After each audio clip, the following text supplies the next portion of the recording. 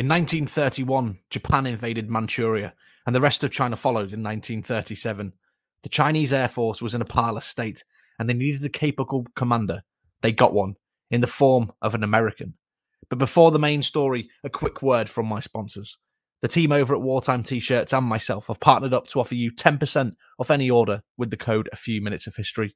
There is a T-shirt for nearly every period of military history out there, and when you buy a T-shirt, Wartime T-Shirts will send one to a veteran in need. Use the promo code A Few Minutes of History at checkout to receive 10% off your order now. The link and more information will be in the video's description and the comment section. Now, back to the video. Claire Lee Chenault, a retired US Army Air Force major, had gone to work in China in 1937 as an aviation advisor to Chiang Kai-shek, the Chinese national leader.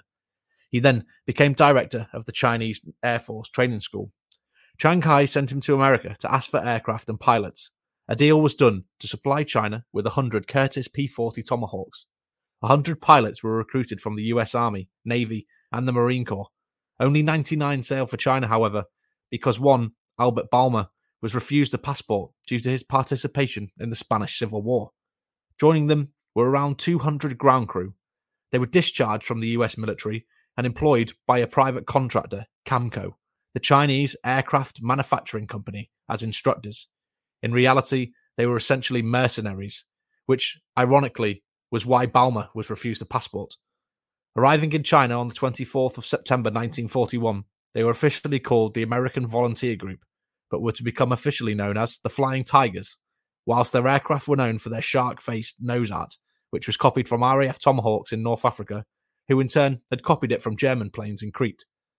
Chenault had studied Japanese tactics and the Soviet performances in border clashes with Japan in 1939.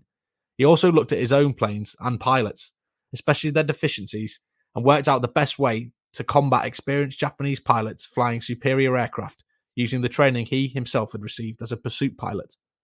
The Flying Tigers had a huge advantage over the Japanese.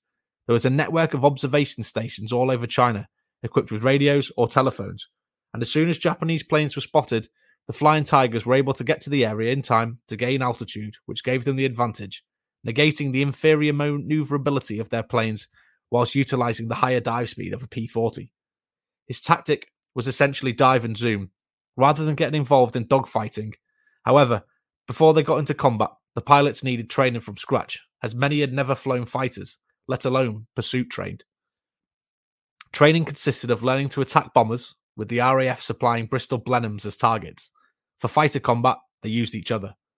In the early days of their training, a number of accidents occurred, resulting in destroying planes and dead pilots. One day became known in the group as Circus Day due to the number of accidents that occurred. After a number of planes were damaged due to bad landings, Chenault called a halt to training. As the ground crews were dispersing the planes around the airfield, one crewman gave the plane too much throttle when he braked, and the plane stood up on its nose. Other aircraft were taxied into each other, and one mechanic crashed his bicycle into a plane whilst watching the carnage unfold. One pilot, Edwin Connett, had a number of accidents in succession, and it was joked that if he carried on, he'd become a Japanese ace. The Flying Tigers were divided into a headquarters squadron and 3 combat squadrons. The first squadron were called Adam and Eve, the second, the Panda Bears, and the third, Hell's Angels. Once most of the planes and pilots were ready, at the end of 1941, they were getting ready to fly from Burma to Kunming in China, with all the spares, ground crew, etc. following in on trucks. Events at the start of December 1941 changed the plans, however. The Japanese then smashed the US Air Forces in the Philippines, and they hit the British in Singapore and Malaya, and one of the greatest concerns to the Flying Tigers, they targeted Thailand and Burma. China was utterly dependent on the Burma Road for supplies that came in from the Burmese port of Rangoon, and this road, as poor as it was, had to be kept open. If the Japanese captured it, China would most likely fall. 3 days after Pearl Harbor, Thailand surrendered, and the Japanese prepared to attack Burma. Chenault sent the 3rd Squadron, Hell's Angels, to support 6-7 Squadron of the RAF, who flew Brewster Buffaloes from Mingdalon, near Rangoon, and the other 2 squadrons to Kunming. The first mission was a reconnaissance flight. A P-40 was modified to take aerial photographs, borrowed from the RAF. Photos were then taken of the build-up of Japanese material in Bangkok in Thailand. On the 20th of December, they got their first combat action. Thanks to the early warning stations, Chenault found out that a Japanese bomber force was heading for his base at Kunming. He sent his second squadron, the Panda Bears, to where he expected the Japanese to arrive, and the first squadron, Adam and Eve, to the west. The first encounter was disappointing for Chennault and his Tigers. The Japanese spotted the fighters and dropped their bombs and headed for home. The Panda Bears hesitated, unsure whether the bombers were friend or foe. The Adam and Eve spotted their bombers and got overexcited. They forgot their discipline and made wild individual attacks. They said later they were lucky they didn't shoot each other down or crash. As poorly as they executed their attack, they were still reasonably successful. Out of a force of 10 Japanese planes, 3 were shot down, with some damaged ones crashing further on. Chennault in his debrief reiterated the need for discipline. At Mingdalon, the Hells Angels squadron parked at opposite ends of the airfield to 6-7 squadron, and despite repeated requests from Chennault, the RAF would not cooperate with them. They didn't share intelligence and wouldn't listen to the Flying Tigers' frequencies or share their own. The Tigers used to watch the dust created by the buffaloes taking off. This was how they encountered the first bombing raid on Rangoon. The RAF failed to see the Japanese, and the Tigers attacked only after the bombs had fallen. Despite not being able to stop the raid, for the loss of 2 planes, they shot down 6. On Christmas Day 1941, the Japanese launched a huge force to destroy Rangoon. The Flying Tigers got above them and put their dive and zoom tactic into practice. They shot down 15 bombers and 9 fighters for the loss of 2 planes, the pilots surviving to fight again. The RAF put 16 planes up, shot down 7 enemy, but lost 9 planes, with only 3 of their pilots surviving. After this action, Hells Angels only had 11 operational planes, so the Panda Bears were sent in to relieve them. After this, the RAF cooperated, sharing rations and frequencies. A ship's bell was set up to be rung so that both forces could react together. The Japanese attacks continued on Rangoon, and the increasingly worn-out P-40s faced bombers that often had 3 escorts each. Despite being outnumbered, the RAF and the Flying Tigers kept defending Rangoon against the Japanese. Their actions were usually more successful than not, but the losses kept mounting. However, their actions did keep the Japanese from knocking out the docks at Rangoon, allowing a steady trickle of supplies to reach China. Bombing raids ceased for 2 weeks in January 1942, until the Japanese managed to replace their lost planes. The added bonus to this was it took their planes away from the intended invasion of India and slowed the advance into Burma. Back in Kunming, the pilots were bored and 11 resigned. However, on the 24th of January 1942, the first squadron were ordered to Rangoon to relieve the second squadron. The Tigers continued to battle the Japanese for the next month, but sorties became continuously reduced as planes became unavailable due to a lack of spares, batteries that couldn't hold charge, bold tyres exploding on landing. The mechanics worked wonders to keep them airborne. In February, Pan Am Airlines landed 5 flying boats in Calcutta, India, with the first shipment of supplies. The planes were able to be repaired and then continue the fight. At the end of February 1942, the Japanese were 20 miles away from Rangoon, and the RAF and the Flying Tigers evacuated. Second and third squadrons in Kunming lost 5 aircraft after getting lost escorting Chiang Kai-shek's DC-2, which provided the navigation. They crash-landed in a cemetery 200 miles from Kunming, and it took them nearly a week to walk back. 2 of the aircraft were subsequently repaired and the others cannibalized for spares. At Magui in Burma, the first squadron had to be evacuated as well. Facilities were non-existent, including early warnings. And the Japanese, instead of sending mass fighter escort bomber formations, sent reconnaissance planes to see where the Tigers were on the ground. So, Chennault changed his tactics accordingly. He had the squadron send up small patrols to attack the advanced Japanese bases and try to stop their build-up. The third squadron, Hells Angels, then relieved the first squadron, and Adam and Eve, who'd been on action constantly for nearly 3 months. On the 21st of March 1942, in retaliation for a strafing raid, the Japanese launched 226 sorties over 26 hours against the Tigers' base at Magui. 4 aircraft were left, which Chennault ordered to the Camco facility at Lowing, and their ground crew followed in convoy.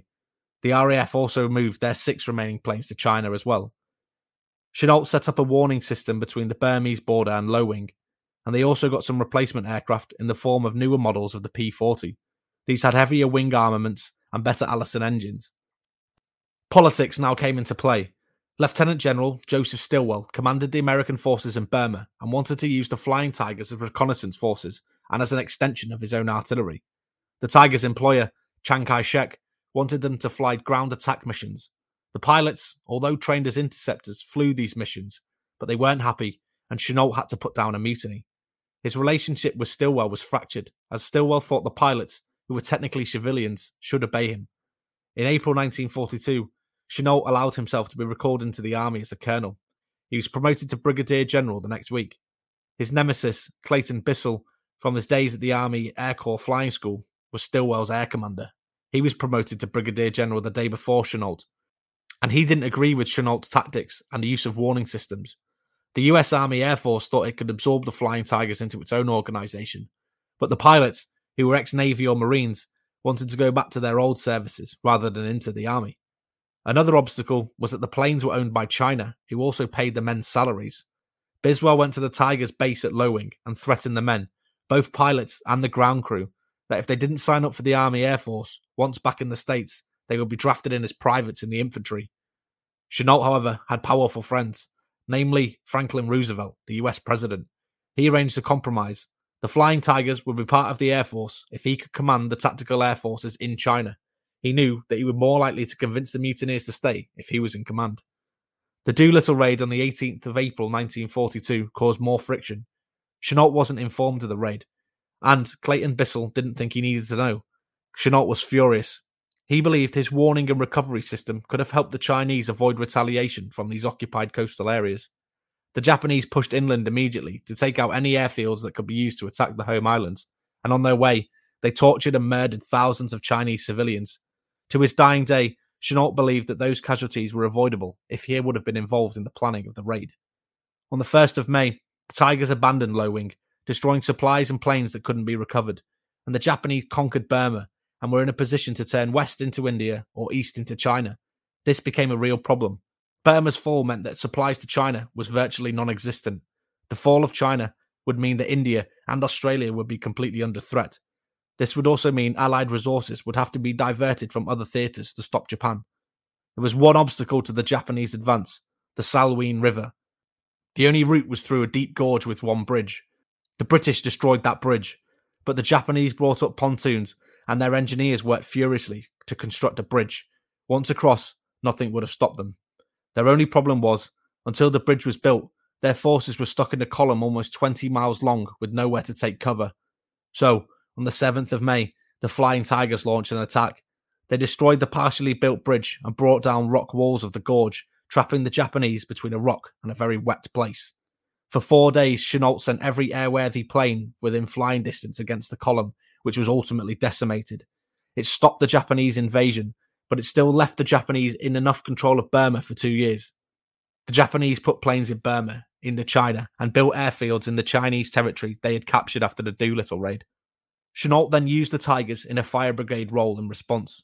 They would land at last light on the makeshift airstrip close to their target, refuel, grab a couple of hours sleep on the ground or in their cockpit, then take off, attack, and return to the main base. One of these raids was on Hanoi on the May the 12th, 1942.